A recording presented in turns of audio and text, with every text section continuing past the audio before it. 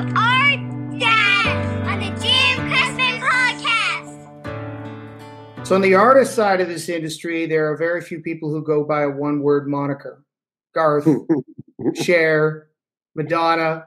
But on the industry side, there's only one chief, and he's with me on the podcast here today. It's good to have you on, my friend. Welcome. Thanks for having me. And no, it's not Eric Church. It is me. Yes, that's right. The other chief. The less famous one as far as our audience is concerned. So I want to talk about the core. I want to talk about this new entity that you've launched and how successful it is and what you guys are up to. But I thought for the sake of people who maybe are just getting introduced to you, let's get into your origin story a little bit. So tell us a little bit about your backstory in the music industry. And you've amassed so much success, man. So congratulations on that. But I'll let you do a little humble bragging. So go ahead. Thank you. It's been crazy. It's been a wild ride. Like, you know, when you're in it and you live it, you just kind of don't always see it. And then you have moments like this where someone's like, so how'd you get here? And all of a sudden you're like, oh, damn. Okay. But look, really early on, I was always a massive just fan of music. I love the production side of it. I was never wanted to be an artist. I loved the creative part of it. I'd go to concerts and wonder about the sound and the lights and how, the backstage process and the trucks and the buses. And it was always about that part of it for me. So started right after I graduated in Vancouver. I went to recording school for 2 years. I finished that to become a producer engineer. That's what I thought I was going to be. My first ever, I was literally telling somebody the other day, my first 2 acts I ever recorded was a 17-year-old Michael Bublé, and we were doing, he was doing Frank Sinatra covers. So I was recording his Frank Sinatra covers. And then Nickleback had just moved to Vancouver, and I worked with them on some of their first demos. And then there's this never heard of either of them, by the way. Yeah. It's a pretty good way to start. Not bad, right?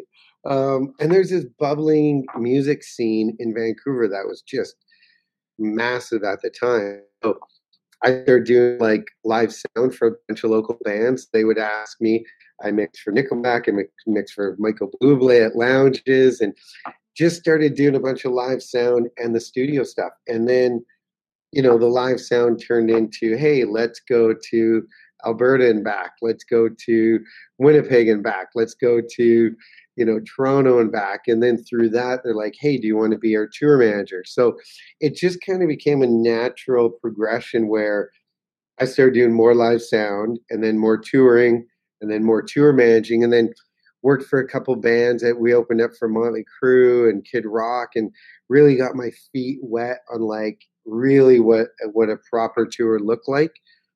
And then that was it. I was sold. I loved the live sound. I loved tour managing. And then Nickleback signed a record deal, and our first tour was 14 weeks and turned into 14 months, and we're off to the races. And we started in one van, and it was the 4 guys, myself and a guitar tech who is still their guitar tech today.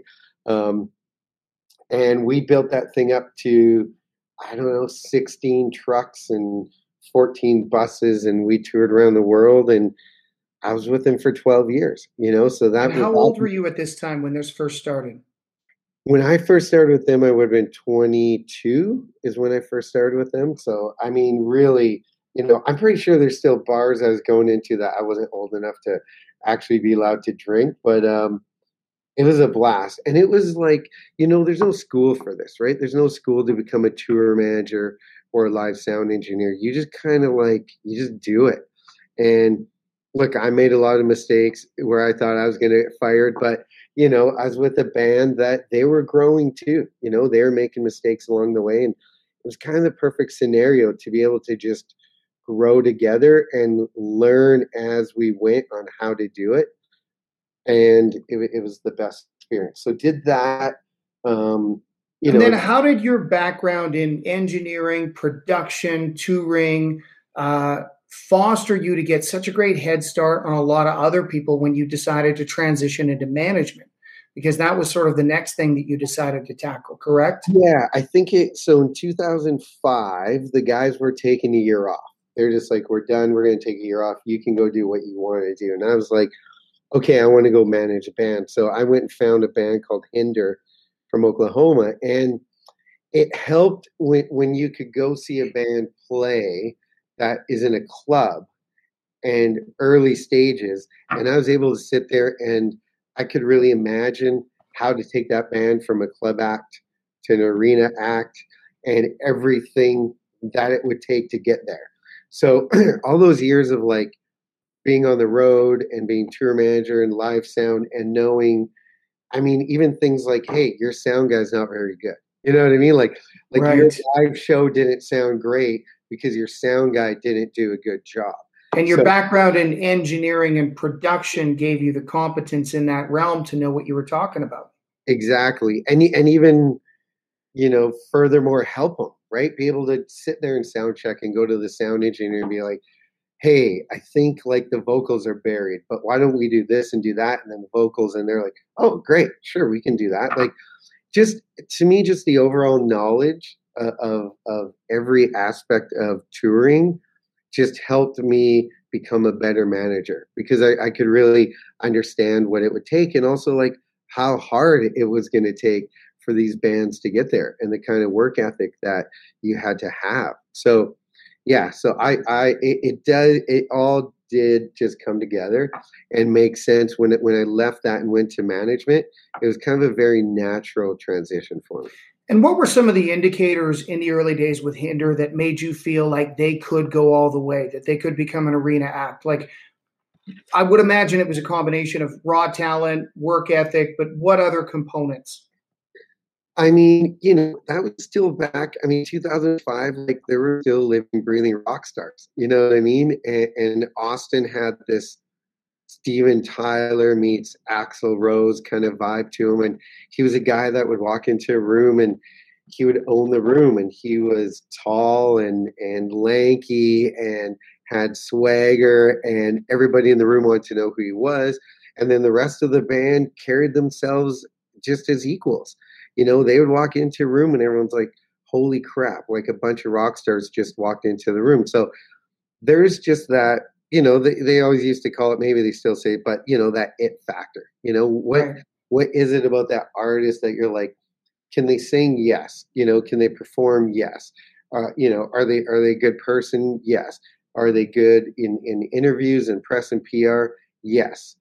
But there's something else that these true rock stars or mega stars have. And it's always that it factor where you don't really know what it is, but you just know it's different from everybody else. It's not even something you can learn. You just kind of have it or you don't. Yeah, it's almost like this intangible. It's difficult for us as the industry sometimes to see it because we analyze so much, but the fans certainly know what it is. And when you bear witness to that connection between the band and the fans, you can pick up on it really quickly and go, oh yeah, these guys have the X factor. So with Hinder specifically, did they have Lips of an Angel recorded prior to getting a deal, or did that come after? Because that was really the song that launched them into the stratosphere. Yeah, they did not have that song. And it's a funny story about that song is they got signed off a song called Get Stoned. That's what they got signed off. And when we went in the studio, we recorded 12 songs for that first record. And our A&R guy flew in from New York, and he sat there with a pen and paper, and he gave every song a letter grade. And then, like what would be radio singles and what would be, album cuts or what, and Lips of an Angel was the worst grade on the paper was Lips of an Angel. We all loved it. So we were like kind of shocked, and he was like, I don't think so, guys. It's like a rehashed 80s rock record, blah, blah, blah. And he just didn't like it. But we fought for it to at least be on the album.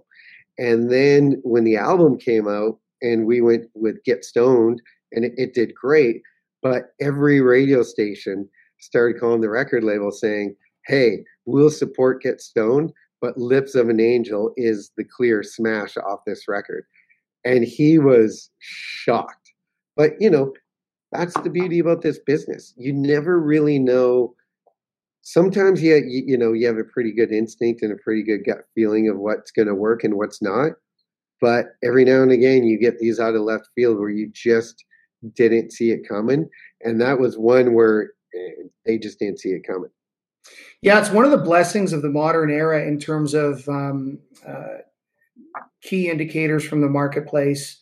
You release a record and one of the songs will just stream like mad that isn't a single. And it's like, okay, well, that's interesting. And then in your experience going out and watching artists and bands perform live and seeing how well songs connect live, and that's not always an indicator, by the way, that they're going to do well on radio, but it does give you a pretty good idea when the fans are singing along with a song that they've never heard before by the second chorus, like, oh, I think we got a hit on our hands.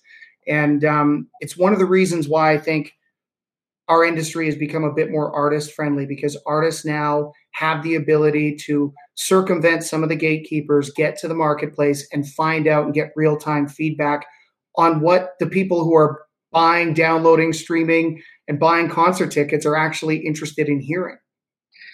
Yeah, it's interesting. We've had this topic is, it's the hot topic, especially honestly during this past year, the pandemic, because streaming became bigger than ever, but the social platforms, especially TikTok, became bigger than ever. So to your point, the good news is it's taken away some of the gatekeepers and it's really allowed artists to make it artist friendly. The downfall of this is you don't have the labels in particular. You used to have people that would put their, jobs on the line. Like, I believe in this project. I believe in this artist. I'm going all the way. I'm going to make sure radio plays it, radio supports it. Everybody at the label, I'm getting them on board. And I swear on my life, I'm going to do everything I can. I don't care if it takes 10 years, I'm going to break this band. They would fight the good fight. Right? And some of the biggest artists in history became those artists because they had those people on their team going, this will not fail. The problem now is we don't have that, right? Because if you think about Reba with MCA in the 80s, I think she was 21 singles in before she had a top 10. And Vince Gill was a similar story. It's like, we don't have that now. Like now, if you don't hit it out of the park on single number 1 or 2, you're done. You're done. And nobody is, for good reason, nobody's willing to put their career on the line because they don't have to, right? Because now you can go to your counterparts and go, the analytics now tell me this song should work. And if it doesn't work, no one's mad at you because you're like, well, the analytics told us it should have worked. So you're not going to lose your job. You just go find the next one with the right analytics. So I get it. Nobody wants to, put their job on the line over an artist that may or may not make it. But it kind of sucks at the same time because you don't have true artist development, which we used to have. And that's how you used to get career artists. So, my fear is like, are we going to start losing true career artists? Because the second the analytics say you're no longer relevant or it's not working, are you done? And somebody else comes in and takes that spot. It's the danger of the corporatization of the music business, right? When we start paying too much attention to numbers and not enough to gut feel. And I always try and keep this in mind with myself because you do want to pay attention to analytics. There's a lot of value to paying attention to them, but we all followed our heart into this business, not our head. And we sometimes can develop even better ears for what we know could be hit songs just by virtue of osmosis, of being in the industry. But there's less people willing to lead that charge now, to your point, and be on the frontier of breaking an artist because everybody's afraid they're going to lose their job if they don't have a great quarter, right? Like that's part of it too. And the other thing that I think is really interesting is at radio, at least, there used to be these trailblazers who would roll the dice on certain artists, stake their reputation like you just talked about, and they would fight for these artists and become take some ownership in the success of those artists as they grow, right? And now you have less and less of that. We've sort of ceded the breakthrough territory to the streaming services by demanding so much data to take to radio, and radio has demanded this too for the most part. So their complaint is sort of like, well, we don't get the songs first, so we can't be on the forefront and trailblazers. But in the same breath, they will also come back to you and say, well, before we consider adding this, we need to know what the streams look like. And it's not a great place to be for the industry. No, it's exactly what you said. And it's funny you brought that up, because it was like, 5-6 years ago, you go to radio and go, please play my new artist. And they're like, why should we play him? And you give them all these analytics, and they'd be like, hey, we don't work off of that, right? We work off, do we love the team? Do we love the artist? Do we love the music? Are they touring? We want to see them live. We want to know that they're good live, blah, blah, blah. And you're like, okay. And to your point, and now you fast forward like to now, they're like, hey, can you play my new artist? And they're like, well, send the analytics, and if the analytics aren't what they want to see, they now won't play them, and you can be like, yeah, but they're on tour and, they're great live and they have a fan base, and they're like, I don't know. How are they streaming? So that it's gone full circle, and you're right. It's almost this really weird spot to be in for everybody, even the A-list artists, because they're expected to stream naturally amazing. So if all of a sudden they release a project that doesn't, everyone looks at the numbers and go, like huge failure. You failed. Yeah. What do you do? Right. So it's a weird time. It is a weird time. Hopefully it's cyclical, like so many other trends in this business and in business in general, right? One thing I always admired about you, full disclosure, we worked together on the first arena tour that you did in Canada with Florida Georgia Line. That was a chief package. There was Dallas Smith on the front end, Chris Lane on the front end, Dallas Smith in the middle, Florida Georgia Line. I remember dealing with Kevin Neal at William Morris at the time on booking that tour. And one of the things I really admired about your strategy was that even though you had the hottest band on the planet in Florida Georgia Line, a band that had just had a song that I think has now gone 11 times platinum in the US with Cruise, you were really cognizant, more so than any other management team I had encountered up to that time as a promoter, about the ticket price and keeping that ticket price down so that we could celebrate rapid sellouts in these arenas. And you also weren't afraid to take that band to some of the smaller towns on that first run. Rather than playing Vancouver, we played Abbotsford. Rather than playing Kelowna, we played Penticton, right? Mm-hmm. So talk a little bit about your overarching strategy when it comes to building the hard ticket for artists and how important it is to be sensitive to the financials and really pay attention to that so that you can be a bit more long-term, enact more long-term strategy as you're looking to build that artist and make the money down the road as opposed to immediately. Yeah, I think it comes back to the Nickleback days, being able to see a band go from, a van and a club band to legit stadiums all over the world. And it was, that mentality was every decision we made was for the long term, and Brian and Tyler bought into that quickly. We told them two things. Every dollar you make starting needs to go back into your business, right? Whether that's your live show, production, hiring more staff, hiring better band, whatever it is, to always keep elevating your business. It's your business.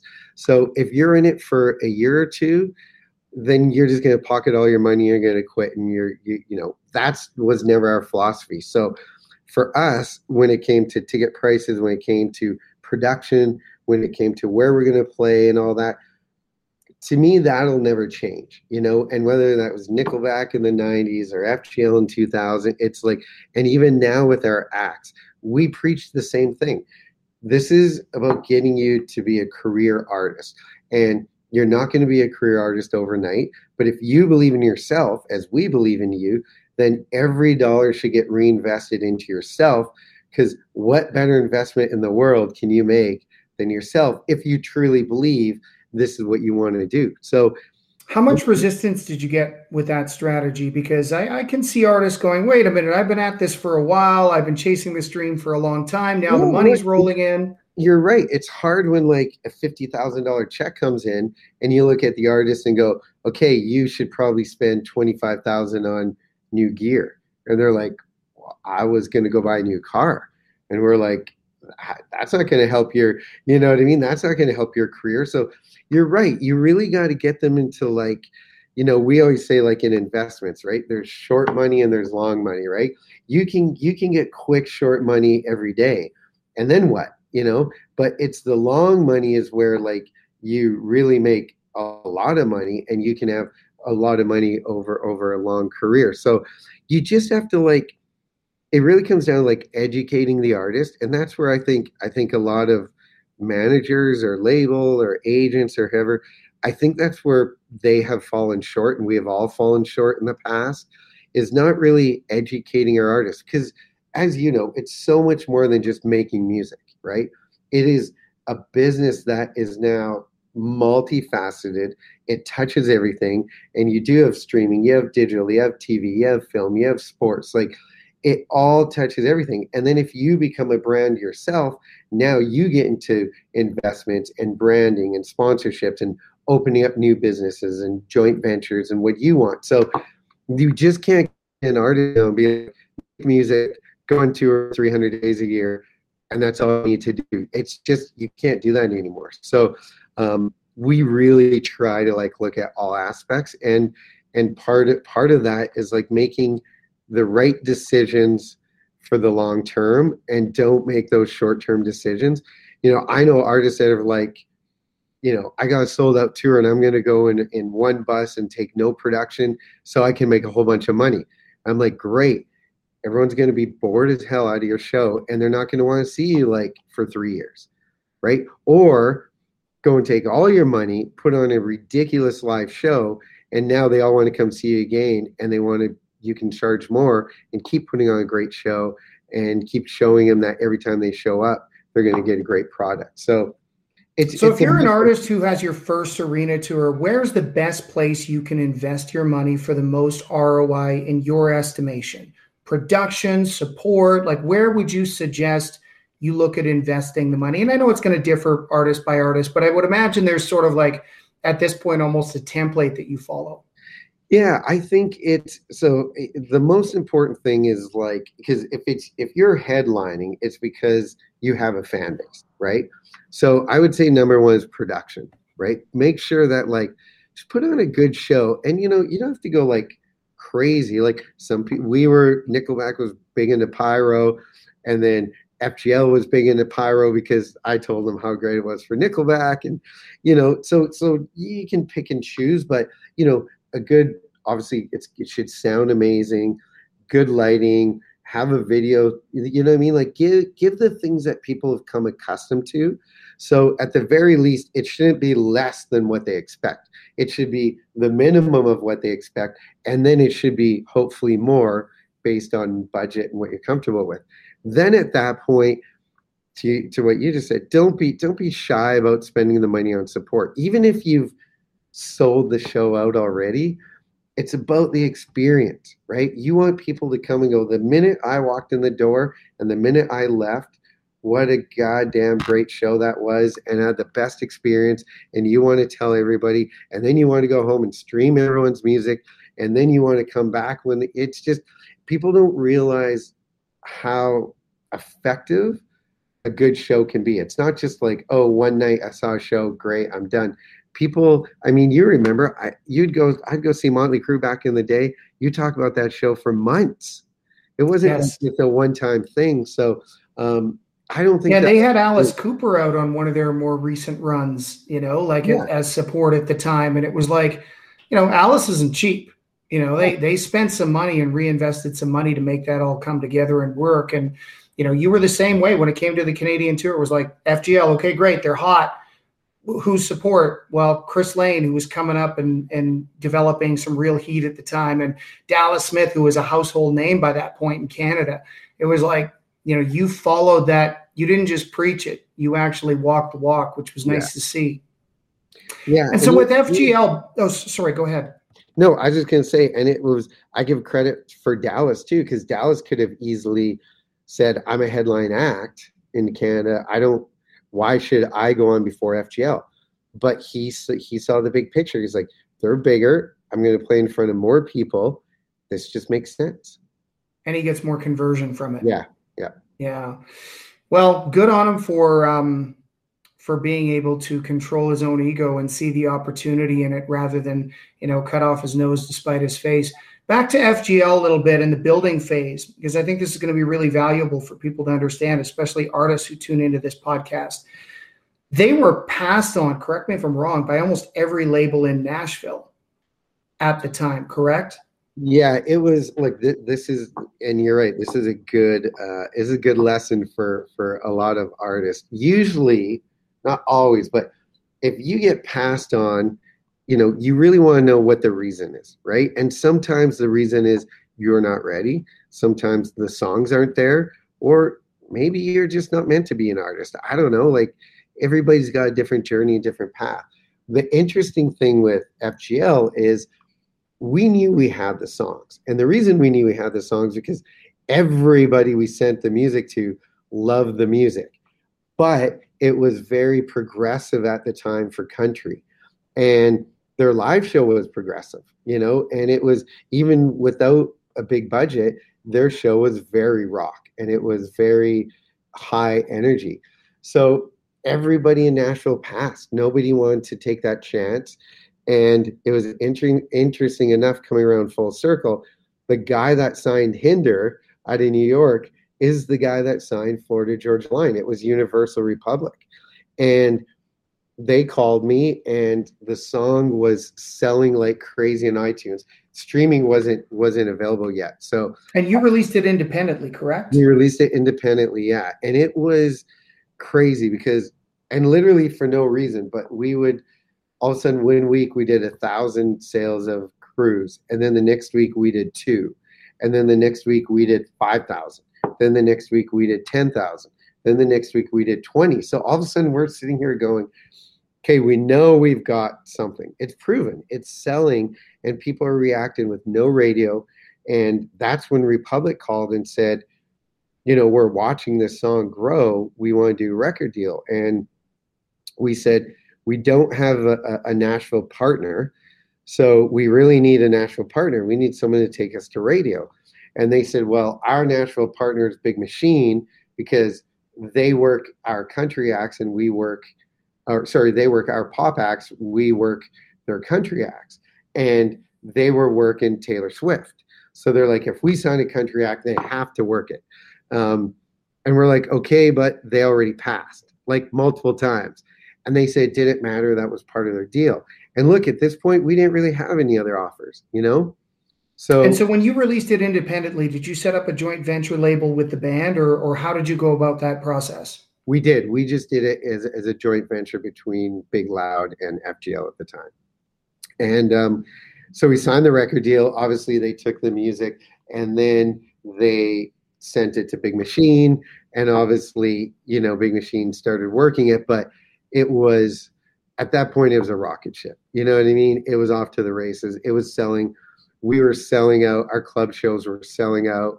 I mean, it was an easy one to take over. And then fast forward a couple years later, Big Machine just then bought the rights back from Universal Republic, and we ended up being back on Big Machine 100%. So during that process, there must have been a temptation and discussions with you and your partners in the band to just stay independent, but you must have also realized that having a major involved and having Big Machine, especially the hottest label in Nashville, involved, would put enough gas on the fire to really accelerate this project. How did you weigh that out? I mean, it became easy because we really needed it. It's like we had done everything we could on our own, but we needed radio. And you need a great radio team, which is a lot of people, and it's very expensive to go to radio. Then you need relationships. Radio still runs on relationships, and the majors still control that. They really do. You can be an independent, and sure, if you have a big enough song, radio might play it, but radio wants to know that they're playing career artists, right? Radio really doesn't, and if you really pay attention to radio, they don't play one-hit wonders. They want to play an artist that they know is going to be a career artist because they want to support you and have you on their station for a lot of years. So they want to know that you got a good team, that you got a label that's going to put money into you, you got management that is going to make the right moves, you've got a booking agent that's going to keep you on the road and keep you working, and then they'll support you. So that's where it still becomes a little hard for indies to get that real ultimate uber success with big radio stations, because it's really hard for radio to support indie bands where you could be gone next month and they never hear you again. And really it was John Marks to some degree in satellite radio that really gave FGL the start, correct? That's where they were first appearing on radio. Yeah, it was John Marks. So before like DSPs kind of really and social media really hit, Sirius XM was like, it was the place where you could discover new music. That is where John Marks, yeah, and John Marks would like, he's a guy that would play a song and leave it there. You know what I mean? He wouldn't take it off after 1 week. He would leave it there, and then he'd call you and go, look, I think something's starting to happen, right? I'm starting to get more requests. I'm starting to get this. Or after 4 weeks, he's like, hey, this song ain't happening. You know what I mean? But he would give it a real shot. And then you would either build a story or you wouldn't. And if you didn't, you would then have to go back and be like, hey, John, that didn't work, but what about this? We have another plan. And he would want to stick with artists because he's like, if you're in it, I'm in it. You know what I mean? And he wanted to break new artists. And that goes back to our early point of he was a guy willing to put it out there. He was a guy willing to be like, I believe in this artist. I'm going to play it. I'm going to support it because I really think there's something there. He's one of the last people to really do that. Yeah, he's also been huge for introducing and substantiating Canadian artists in the American marketplace, right? So he's been a really great ally to the Canadian country music industry, particularly in helping get American ears and eyeballs on our product up here. It's just it's so important to have those trailblazers still in this industry, and obviously, I mean, you've given him props and he deserves them, but we need more people like that as we continue to become more reliant on digitalization and analytics. It's like we still need some people out there fighting the good fight for something that just feels right in their gut. Yeah, no, and I think we're going to get there. We are living in this little like, I would say transformation bubble where everything is moving so fast and so quick, and nobody's ever seen TikTok stars before, and they've never seen stars break on Snapchat, and they're starting to see. But I think we're also through that. We're also learning that just because you have a TikTok moment doesn't mean you're a career artist, And it's like, I think we're going to see some of those are going to break through, and they will be great artists, but you're going to see most of them not make it. And that's where I think you're going to see the transformation of like, look, we still have to develop these artists that they have a TikTok moment and don't even know why. And all of a sudden you're expecting them to like be prepared to go on tour and like go see the world. And they have no idea what's going on. And for some of these artists, it's a fluke. You know what I mean? They're just doing it for fun. They're like, I didn't even intend to be a musician. I just posted it for fun and got a viral moment. And I'm not knocking them and not knocking anybody who gets signed off of that, because I mean, those are those kind of miracle kind of stories, right? But again, as an industry, we have to prepare these people, and you just can't throw them out there. And if it doesn't work, drop them and do it again, drop them, do it again. That's not sustainable. I really don't think it's not sustainable for touring, because all of a sudden we're going to have no touring artists left. And we all know people want to go see live shows. So I think it's not sustainable. I think it's going to change. I think we'll live in this moment for a little bit, and then you'll start seeing like, okay, we really got to develop these artists. It reminds me a little bit of the stand-up comic scene in the 1990s. So you'd have people who, would go up, do a set, get discovered, get a sitcom. That was the big thing the networks were doing. They were dropping these multi-million-dollar development deals on these comics. And for every Jerry Seinfeld out there was 1,000 people who got a development deal and never went anywhere. And it feels like we are putting a little bit too much emphasis, you're right now on viral. Someone goes viral on TikTok and now they're getting offered a record deal. And it's like, there's still a whole development piece that needs to be done. And maybe that's a good parlay into the next part of this conversation, which is what you guys are doing at Core.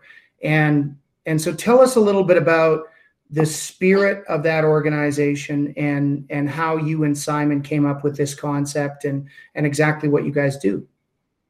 Yeah, no, and it is exactly why we're doing it. It is for all the reasons we touched on. But Simon and I got connected by our lawyer. We have the same lawyer here in LA.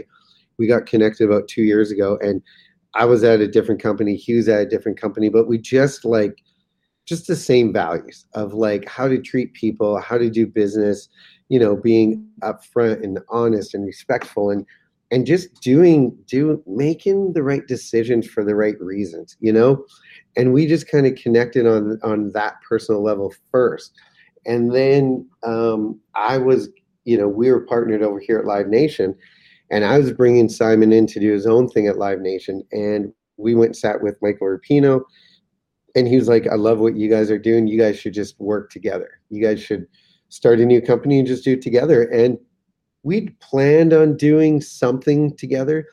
We just didn't know how that would look. And then, the pandemic hit and we're like, okay, do we sit around and do nothing or do we figure this out? And we just dove into it. And it felt like it was a weird time to start a new company, but it kind of just naturally happened. Like we went to Nashville and our first trip, we signed 2 artists and 2 publishing deals. And we just, every day we were working the phones and we were talking to artists and managers and publishers and labels. And, everyone's like, hey, we want to know what's going on. So we're just going to sit around and see what happens.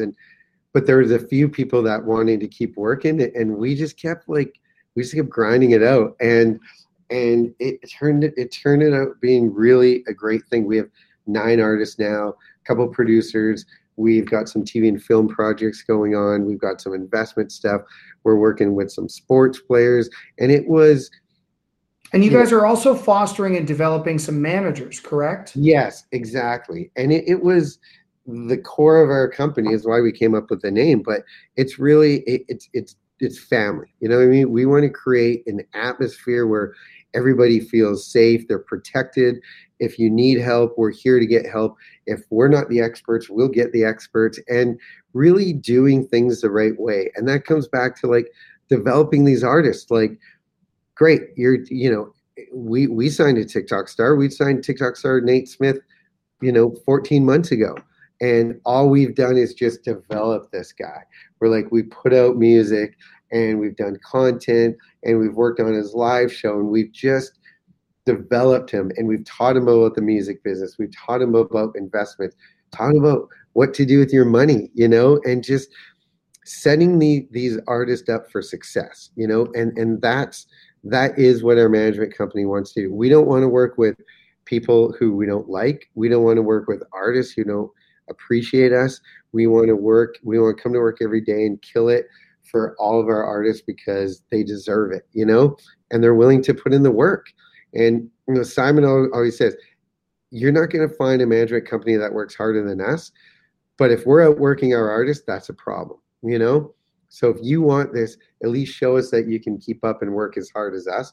And it's been great, honestly. We love our roster.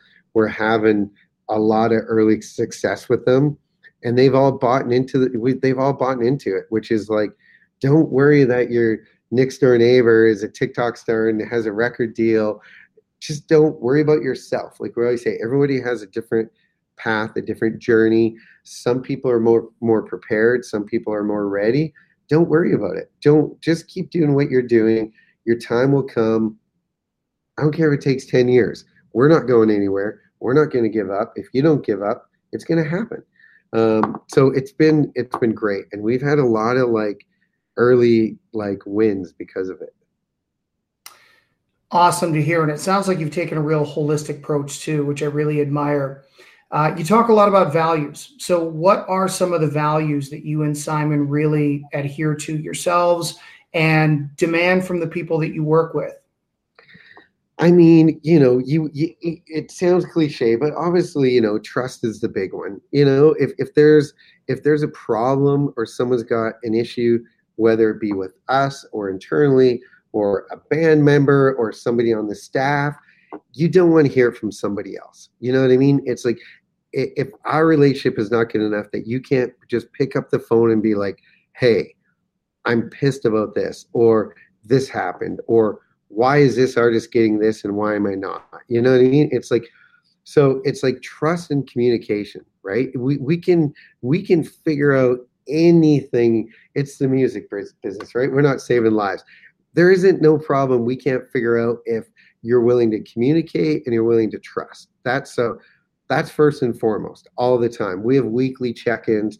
We're always on group chats. If someone's having a bad day, we're like, great, what's up? And also like real communication, not just like business, but like, hey, I've got like mental anxiety over this. And it's like, okay, do we need to like get you help, like professional help, not just like, hey, blow it off, suck it up, go and do it. It's just not that world we live in. And when you look at how many artists have left this planet way too early, and you wonder how many of them might still be here had we as just a business not recognized, these situations or these problems earlier, or even understood what to do with them. Because even if somebody in the day said they were mentally fatigued, we're like, what does that mean? Right? We're like, you're being lazy, right? Don't be so lazy. Or, you're living your dream. You're bitching about being on the road. I thought this is what you wanted, right? Like that was always like the go-to, instead of now where it's like, okay, let's really like dive into this. What's really the problem? And is there actually, some issues that we need to get professional help?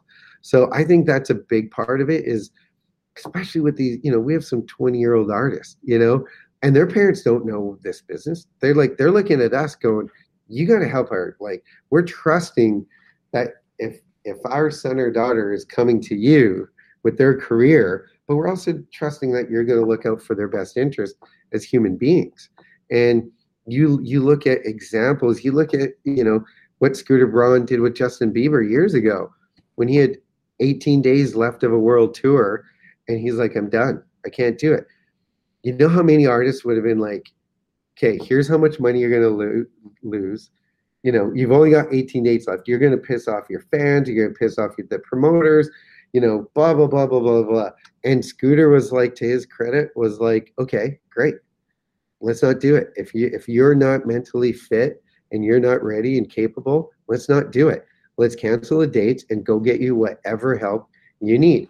And then you fast forward 2.5 years later, the guy's bigger than ever, releasing the best music, and appears to be in the best mental condition he's ever been in. You know what I mean? So it's just stuff like that where you got to be able to like put aside success and money sometimes and look at like, what's the best thing for the artist. It's our responsibility. And I think that's where it's starting to change. I hope that's where it's starting to change. Like, whether it's a manager, an agent, a promoter, a record label, it's all of our responsibility to look out for these artists, because we certainly want them around when we're like trying to run our businesses and we're all trying to make money, and we can't make money without artists. So why wouldn't we want to look out for them and make sure they're healthy and they're fit and they're mentally capable of doing what's expected of them to do? So that's a big part of like the family kind of core culture we're creating here.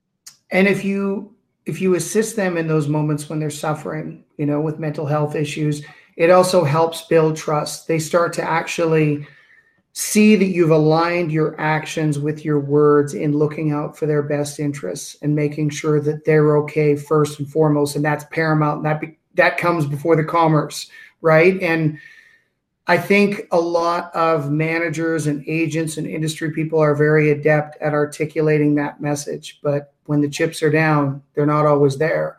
And on some level, the artist knows that. Yeah, and the one thing about this business, which is a guarantee, you're going to have downs. You're going to have lows. There's going to be a point where your career will end. That's just inevitable. So you're not, every song's not going to be a number one song. Every show's not going to sell out. There's going to be points where your career starts taking a dip. That is a guarantee to happen. If you can start preparing your artist now for the ups and downs, so they're not riding this crazy roller coaster that just makes every day so difficult, and you can start really getting them to like ride the wave instead of ride the roller coaster, then all of a sudden you can have a healthy artist who doesn't get too high, they don't get too low, and they understand why things are happening. And again, that's on us to educate them. But then that's how they have a career, and that's how they don't get burned out. Or to your point, they want to fire their team because they're like, my team ain't helping me. You know what I mean? Right. My team loved me when I was number one, and now, I'm not top of the charts, and now my manager won't take my call. That's just wrong. That's just wrong. Yeah, it's when it's time to quit. If you don't feel like you can return the call of a client, or if you feel like it's too much maintenance for the ROI, then that's when it's time for the manager to have the integrity to go, listen, we got to go separate ways, Yeah.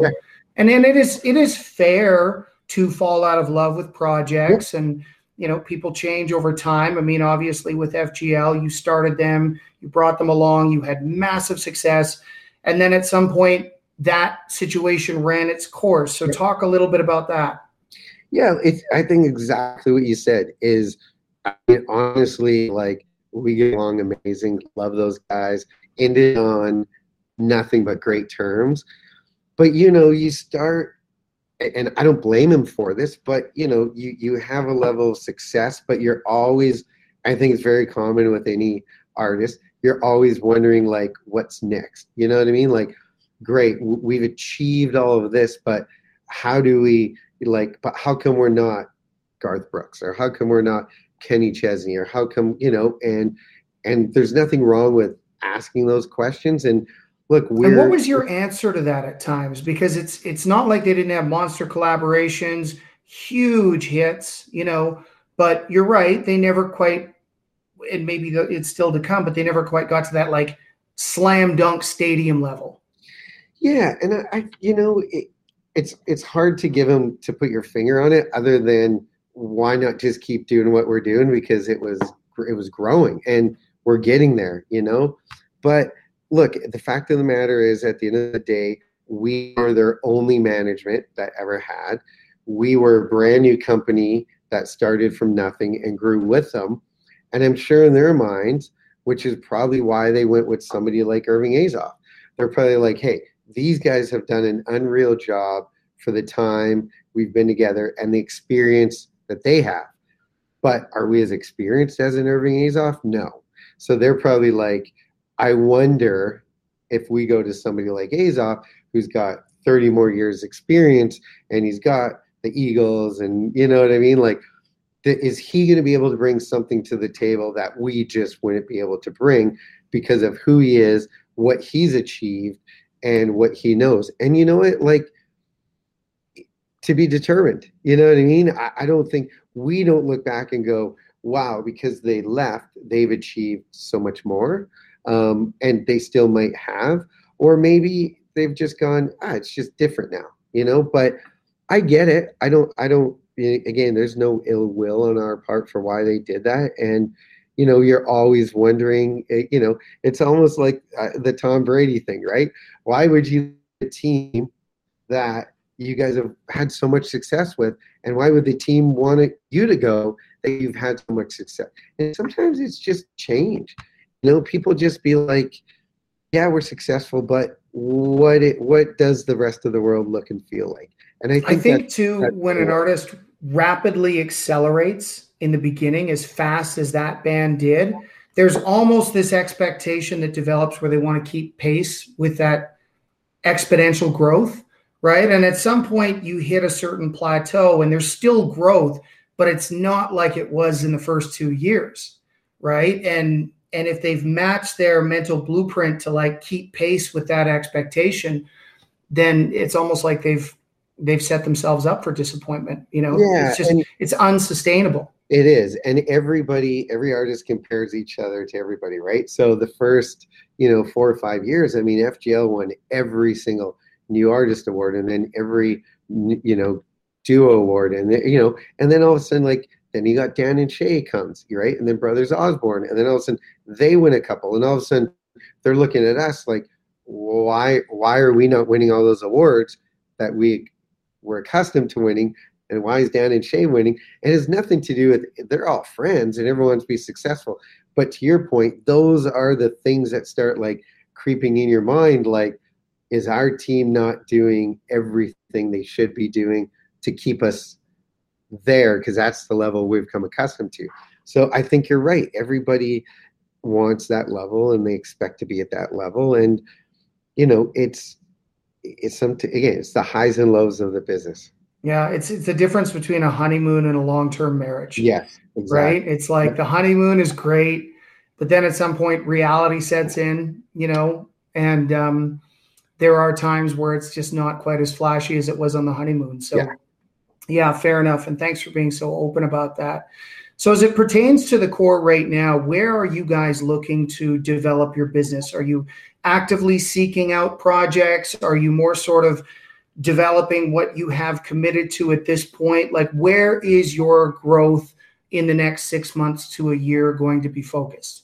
Look, we're very excited. We're launching the Core Canada, which is going to be announced, honestly, I think July 7th is when it becomes public. But with that, we're announcing a partnership with Universal Music, and we're announcing our first artist that we're going to launch through Universal. We hired Tracy Martin from CCMAs to run that. Great hire, by the way. Yeah, the best. Her and I have talked about forever doing something together. So Canada is still a big focus. I saw firsthand how Chris Lane broke in Canada really before down in the US. I saw how Morgan Wallen was exploding in Canada before down here. Michael Hardy is the same thing. He's just becoming a rocket ship in Canada, and now he's going to do the same thing here. So, and those are US acts. Never mind the Canadian acts that continue to have success. Even FGL was blowing up here, exactly, and selling out bigger venues than they were in the US. So that's an interesting consistency among all these artists that you've worked with. What do you put how do you determine whether or not something is going to be a massive success in Canada and then follow up eventually in the US? Or was it sort of an accident? How did that happen? You must be asking those questions. Yeah, I guess being Canadian, I never understood why, America, for lack of a better term, they turn their back on Canada when we're right there. Right?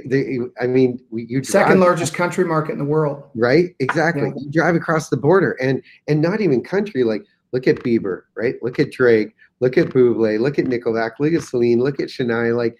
And some of the biggest artists ever. And it's just a line on a map. But yet, when you talk to Americans about Canada and touring and breaking artists, they don't even want to talk about it, or they just have no clue. So to me, it's such an open invitation to go and bring, and because your competition is so little, because so few American acts and managers are focusing on Canada. And when I say they have no clue, it's not to be negative. It's really more why would they, right? If they don't know much about Canada, why would they think that Canada has a great country market? I know that because I grew up there. I know that because I've taken artists and seen it firsthand. But if you've never done it, why would you think of it? And when you look at Lady A, and you look at Dirks, and you look at Keith Urban's the greatest example of it, who's doing arenas while he's still doing clubs down here in the early days. So to me, it's just which is why we're launching the Core Canada. There's such a missed opportunity for not only all acts, all genres, but definitely countries. It's the fans up there are insane. Morgan Wallen to this day will tell you the show he did 2 summers ago at Boots and Hearts was the best show to this date he's done in his life. Absolutely electric. Never seen anything like it. Went up there not knowing anything, first time ever, and 10,000 people screaming every word to every song, and had no idea how that happened. So when you see and hear that, it's like, oh, we're going to go up there and make some noise. We're going to capitalize on it. And it's a great market to break artists. It just really is, especially country. What are some of the other global markets that you see a lot of growth and opportunity and potential in at this point? Well, look, Australia is a great market. Europe's a great market. But, the problem is just getting there, right? It's so expensive to go over there and to tour. And then, I remember the early days of Nickleback, we would go over there 12, 14 weeks at a time. And people today would be like, why would you go over so long? And it was so expensive to get there.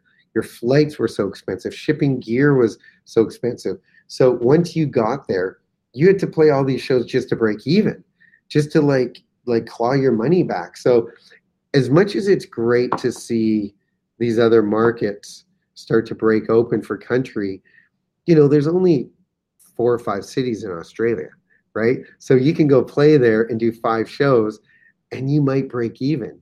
In Europe, there's some festivals that you can go play in the summer and you might break even. So this kind of comes back to the full circle of career artist, right? Because if you become a Taylor Swift, then great, you can go and do 25 shows in Europe and go do 20 shows in Australia and go tour the world and make money. If you have a one song, no one's paying you more than $1,000 to come over and do your show, and you just can't do it for that. So there are other markets, but I still think Canada, obviously North America collectively, is where our focus is definitely going to be on. We're going to continue to develop artists. We're going to continue to bring on managers, co-managers. We're going to continue to focus on some TV and film stuff. Not just country, we're doing all genres, and we're going to just continue to grow, but do it the right way. We're in no panic. We're going to do it with artists we love. We signed an artist the other day and we said, nobody's going to hear from you for a year, just so you know, because you've been singing for 2 months. So you're great. You got a natural ability, but we got a year of work to do to get you ready. And they're more than excited to do that because they don't want to rush out on stage when they're not ready. They don't want to go on tour when they're not ready. They don't want to go do a showcase for a record company and blow it. They're like, no. You guys get me as ready as possible. So when we go and do this, it's going to work. Man, I'm so excited for your future. I've got mad respect for everything you've accomplished. And I just feel like you are going to continue to develop your own legacy as you substantiate the legacy of all the artists that you work with. So congratulations on everything you've done. And thanks for taking the time today to do this. Dude, thanks for having me. Good seeing you.